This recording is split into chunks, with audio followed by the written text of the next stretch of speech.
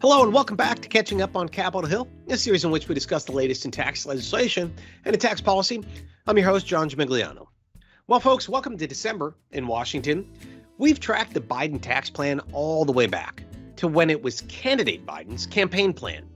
And I think it's a no-brainer to say that this month is the most momentous moment for that plan.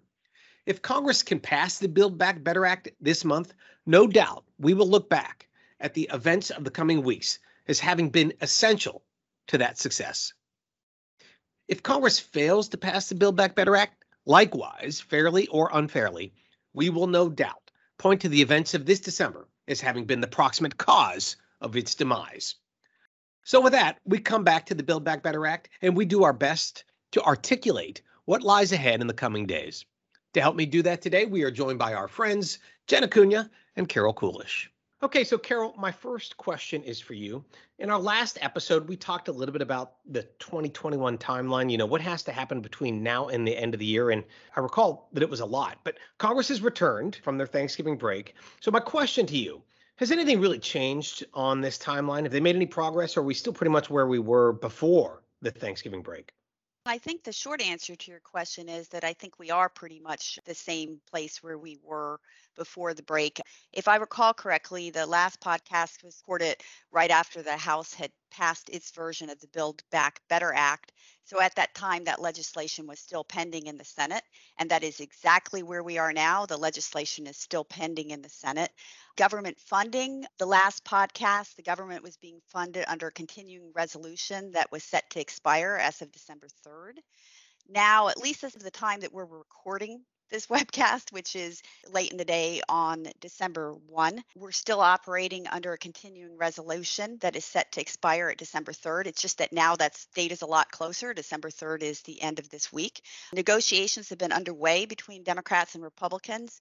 And just in terms of where we are at this precise moment in time, the chances of government shutdown seem to be increasing. But by the time people are listening to this, there may be further developments on the government funding front, since that December 3rd deadline is coming up very shortly. Debt limit, the limit on the maximum amount of debt that Treasury can issue, that's also still an issue that Congress needs to address soon. The exact date by which the legislation must be enacted, some sort of legislation dealing with this debt limit, remains uncertain right now. And I think this was the case back at the last podcast.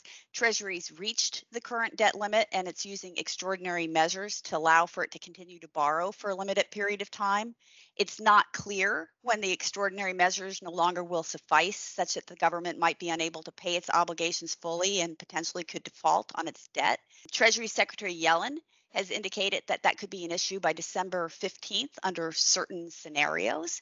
But it's also possible that the government might be able to fund its obligations for a short time beyond that date, perhaps sometime in January. That depends on a number of things, including the amount of revenue collected, outlays in the coming weeks, as well as whether Treasury can defer all or part of the transfer it said it plans to make to the Highway Trust Fund under the recently enacted infrastructure legislation. So the bottom line is, again, I think this is where we were at the last podcast. The debt limit remains an issue, and the exact date by which it absolutely needs to be addressed through legislation is not certain, but is approaching. Defense Authorization Act, I think you probably referred to on the last podcast as well. The Senate's still working on its version of this as of the time this was being recorded. If they do not succeed in getting defense authorization through the Senate and conference agreement or reconciliation of differences, that could float into next year. So I could see a scenario where if they can't conclude it relatively quickly, they could punt that to next year, and that would open up the clock for other things like the Build Back Better Act. That's a busy December. We haven't made a lot of progress, and I thought you were very precise. Both you and Secretary Yellen were very precise in how you described the debt limit issue.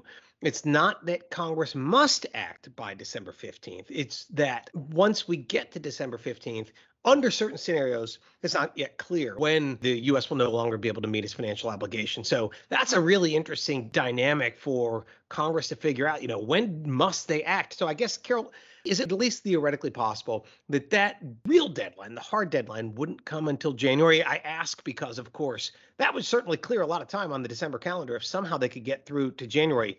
So is that at least a possible scenario? Well, yeah, it's possible that that could be when the absolute flashing red light date is. And the Congressional Budget Office has said in something they released yesterday that depending upon what receipts and outlays are, and depending upon how much money is transferred to the trust fund, it could be January. The problem is that Congress doesn't know what that date is. Yellen doesn't yet know exactly what that date is. The markets start to get very nervous about dealing with potential default. And it takes a while to actually move legislation dealing with the debt limit. So it's one of those things where we don't really know the date by which they absolutely must do something, but they need to make sure they do something by that date. And as I said, in anticipation of market reactions, if it looks like we're fast approaching a date. So it's a bit of a chasing your tail type situation. So for now, it remains a problem and a December problem until we find out otherwise. Okay, well, that's helpful, Carol. So there's a lot to do. Now, Jen, let's turn back to the Build Back Better Act. Once the Senate does turn to the Build Back Better Act, so let's assume for the moment that they do the government funding by the end of this week, that they don't urgently have to attend to the debt limit, and they turn to the Build Back Better Act. How long, realistically, will it take the Senate to process the bill? And maybe just talk about some of the steps that will be required for the Senate to actually pass the Build Back Better Act and send it back, presumably, to the House. It's funny, John, because this isn't an overnight process. We're not talking about the Senate picking up the bill and voting on the bill the next day. This isn't a process that can be wrapped up overnight. There are a number of procedural steps, procedural hurdles that have to be cleared before the final vote in the Senate. And then, of course, if the Senate makes any changes, it has to go back to the House, and the House has to process the bill again. But right now, this is a reconciliation bill, so it has to go through what's called as a bird bath, which is reviewing the various provisions of the bill to make sure that they are consistent with reconciliation. After that, there would be the release of the manager's amendment. So Schumer would release the actual bill. There are a number of procedural votes in the Senate. There would have to be a motion to proceed. And then it would be Senate consideration. That would involve not just putting it up for a vote, but it would have to be open to amendments. And of course, Republicans would be very likely to offer many, many amendments to this bill. Of course, most of those would be voted down, but that would be what's called the vote-a-rama. And that's where you have a long stretch of time, not too long, but number of hours where you have amendments that are called up and they're voted up or down with respect to the bill. The biggest fear in a reconciliation bill, and not necessarily in this one because there is a lot of wiggle room. There's a lot of open budgetary space in the bill. But if there is an amendment that carves out a big revenue raiser, something that's going to pay for the bill to keep it in compliance, then that causes problems. But that is unlikely in this bill. But again, not an overnight process, a number of steps that have to be cleared before the Senate could process and send that bill back over to the House if they make any changes. So, Jen, one of the things that held up the House bill was getting a CBO revenue estimate. Remember, we talked about it. It took far longer than the House wanted to get that. And they wanted to really wait to vote until they got the CBO score. Talk about how the CBO score is relevant in the Senate process. Oh, well, the CBO score, it's relevant in two different manners. Number one, politically. We know that, moderate senators like Senator Manchin have been keeping a close eye on the CBO score. He wants to know exactly how much is being spent in the bill, how much revenue is being raised in the bill. So the CBO score is a big driver politically, but also because this is a reconciliation bill, it's all about the dollars and cents. The CBO score is necessary in order to ensure that it meets the reconciliation instructions, not just overall, but also among the committees of jurisdiction. Remember that reconciliation instruction specifically identifies the amount of spending that is allocated to each committee of jurisdiction. So the CBO score basically is a report card on whether or not those budgetary restrictions have been met in the bill. So that takes time. Yeah, it did, as we found out with the House. So, and again, back to your point, even though they've got the ability to add $1.75 trillion to the deficit, so should they run over, they would not necessarily violate the reconciliation instructions because they've got kind of that buffer, but they could still violate the reconciliation rules by having the allocations by committee out of whack. Is that right? That's correct. All right, Jen. Well, that was helpful, although complicated. So there's a lot of work to be done in the Senate. Now, Carol, let's come back to you. I think I've been assuming, but tell me if this is a bad assumption, that the Senate isn't just going to take the House bill, because obviously that would be a very short process if they just voted on the House bill. That's not going to happen, right? Am I correct? I completely agree with you, John. I fully expect there to be changes. Just as a threshold matter, we've been talking since the beginning of the year about the fact that it's just a political challenge to get all 50 Senate Democrats on board. We've got a 50-50 Senate. No Republicans support this bill, which is what everybody expects to be the case. You have to get every single Senate Democrat on board and then rely on the vote of the Vice President of the United States as President of the Senate to break a tie. So that gives each senator, as we've all seen, a tremendous amount of leverage. Just looking at Senator Manchin's concerns have received a lot of press. He's expressed concerns about the family leave provisions in the House bill.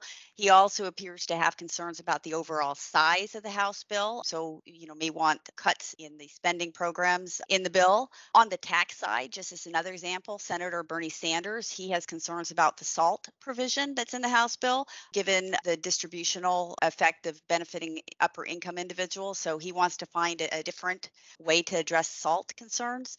And it's a more general matter. Senators can be expected to want to shape, at least to an extent, what's in major legislation. That's always the case.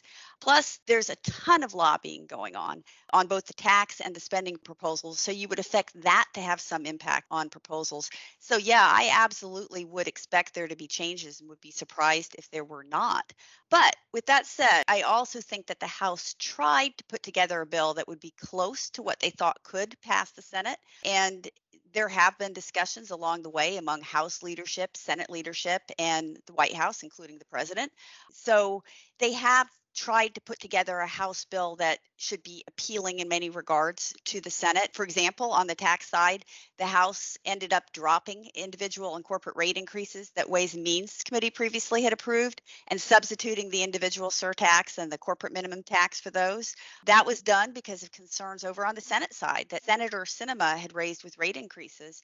The House also tried to address some of the issues that could have raised procedural concerns with the Senate in advance. So even though I expect there to be changes made on the Senate side, which could include additions, subtractions, and other modifications, I also think there's a good chance that the general structure of the tax part of the bill may end up looking similar to what's in the House bill in large part. But again, I would definitely expect there to be changes. Okay, so our assumption has been right that we will see changes in the Senate. Of course, that means that it will have to go back to the House, since the House and the Senate would have to pass identical legislation. That's one of the other many implications of the Senate making changes to the bill that has already come over from the House. Okay, got it. So Jen, back to you then. If the bill, let's just say, as Carol suggested, gets smaller because Senator Manchin, for example, insists that the bill gets smaller, does that mean that the tax pay-fors, the tax increases, also get smaller? And if so, how does the Senate go about this process of determining which ones and how much they would actually modify as we go about the process of the Senate processing the House bill? I think that is a reasonable expectation. If the bill gets smaller, then there's just less need to raise the same level of revenue, right? We know that the House bill raised over $2 trillion and it also spent over $2 trillion. So as it gets smaller, potentially these things shrink. A lot of the considerations that are taken in is apolitically. So which one of the provisions don't hinge on a political talking point? And one of the biggest considerations on the individual side is how are any of the provisions that could potentially be trimmed from the bill, how are they going to impact the distributional analysis of the bill? Remember, that's that table that the Joint Committee on Taxation releases that shows how the bill's provisions break down over the various income brackets. That is really going to inform the individual side, right? If you trim provisions that largely affect high-income individuals, well, that's going to have a negative impact on the distributional effects of the bill.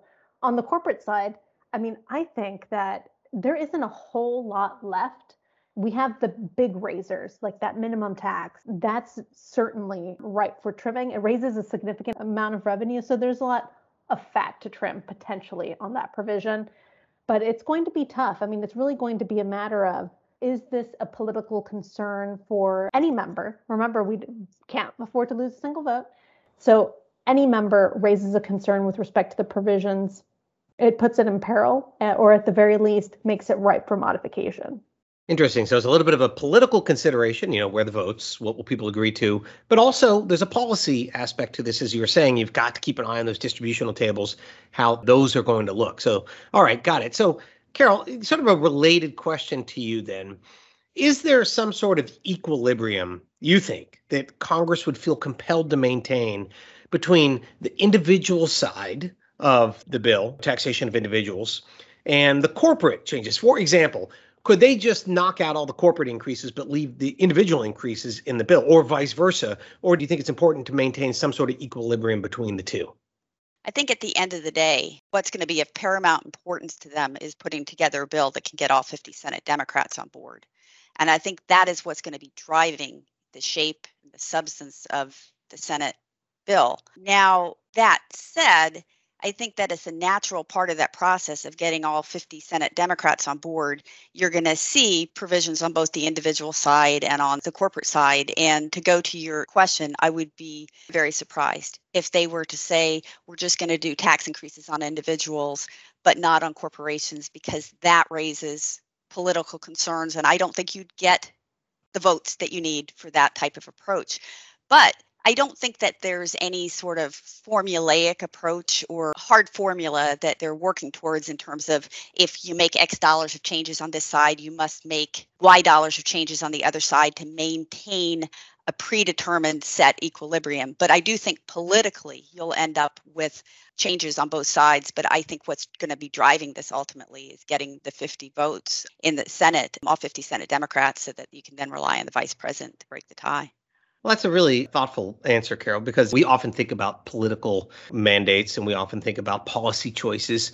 But I think you're suggesting, and I think you're right here, is that they're not entirely distinct, right? That politics are driven by policy sometimes. And of course, policy is also driven by politics. So it's not like we've got two completely divorced options here, the political answer or the policy driven answer, that sometimes, and this is a good thing, I think, that those are one and the same. And I think that's what you're saying, is that, they will make this choice about balancing corporate and individual, and part of that will be driven by the politics around it as well as the policy. Okay, well, last question. Let's just be honest now, because I know people want to know, because people are making their holiday plans. They may have vacations. They may have other things they're thinking about. Realistically, how late can this process go? How deep into 2021? Are we talking all the way to December 31? Or do you think they will either succeed or pull the plug on this sometime before then? Jen, what do you think? I think the latest possible is New Year's Eve before the ball drops in Times Square. I think that's just, the end of the year is the natural deadline. So that would mean working up till, say, the Christmas holiday, maybe a day or two off, right? Coming back that week between Christmas and New Year's and finishing the work all the way up till December 31st. And would that include then, Jen, the Senate passing a bill, going back to the House accepting, Yes. Some sort of that's a lot to do, but I hear you. And I think that would, if that's the scenario, it could easily take all that time. What do you think, Carol? Do you think we're going all the way down to December 31? Or do you think they might give it up or try and finish it sooner? I think sooner is going to be hard, and I'm going to follow the rule that usually from a tax practitioner, tax community perspective, the holidays tend to get ruined. And I fully expect that people in tax will be working through the holiday season. So like Jen, I think if they do end up getting something done in 2021, I would expect it to be very last minute. I also, think there's a chance that it rolls into early 2022. And I also think there's a chance that they just don't get the votes to get something together. I personally find it hard to predict where Senator Manchin ultimately is going to be. We've got new inflation numbers that will be coming out on December 10th that could affect his analysis. We've got concerns about this new variant of COVID that could potentially change the policy dynamic and priorities. There's all kinds of things that can happen, and I'm having a hard time reading him. But at the end of the day, I tend to think, and no one knows for sure, but I do think he'll get on board. And I think the end of the year tends to be a natural deadline. So on balance, I think that might be the strongest probability, is that they get something done by the end of the year. But I see the other possibilities as well, at rolling into early 2022. And then also politically, they can't get the votes to get it done. I think they're all possibilities. Well, folks, you heard it here first that this could very well ruin not just one, but two holidays here in December. So I'd like to remind you to not shoot the messenger. We're just calling it as we see it. So with that, Carol, Jen, thank you very much. That's all we have time for this week. In closing, let me address a question you are likely at least thinking about, and one that Carol addressed briefly earlier. Why does Congress need to finish the Build Back Better Act this year? Couldn't they finish their work in 2022? That's a fair question, and I'll admit, I was probably too dismissive of that possibility earlier in the year, saying it was 2021 or bust. Conventional wisdom holds that Congress does not do big, bold legislation, especially not raising taxes, in an election year. And of course, 2022 is an important midterm election. Odds of Republicans flipping one or both houses of Congress seem to be growing, according to those people who evaluate these things for a living. So that conventional wisdom suggests it's now or it's never. But conventional wisdom is just that, conventional. And as you know, since you've been with us every step of the way this year, this process has been anything but conventional. So could Congress pick up the Build Back Better Act again in January and make another run at it if they fail to finish this year? Sure, there's no procedural or technical reason why not. But let's be honest, if the Build Back Better Act is facing a not insurmountable, but nevertheless uphill battle in getting enacted in 2021, well, that hill will almost certainly be steeper next year. So we don't know because, as you've heard me say countless times this year, it's not yet knowable. But I do know this. If Congress does not pass the Build Back Better Act this year, it's not just going away. Congress, in true earnestness, will likely spend most of next year in some fashion talking about it. And because they will, we probably will too. With that, thanks again for tuning in to Catching Up on Capitol Hill. Please don't forget to submit your questions, your comments, and suggestions to our inbox. Take care, and hope to see you soon.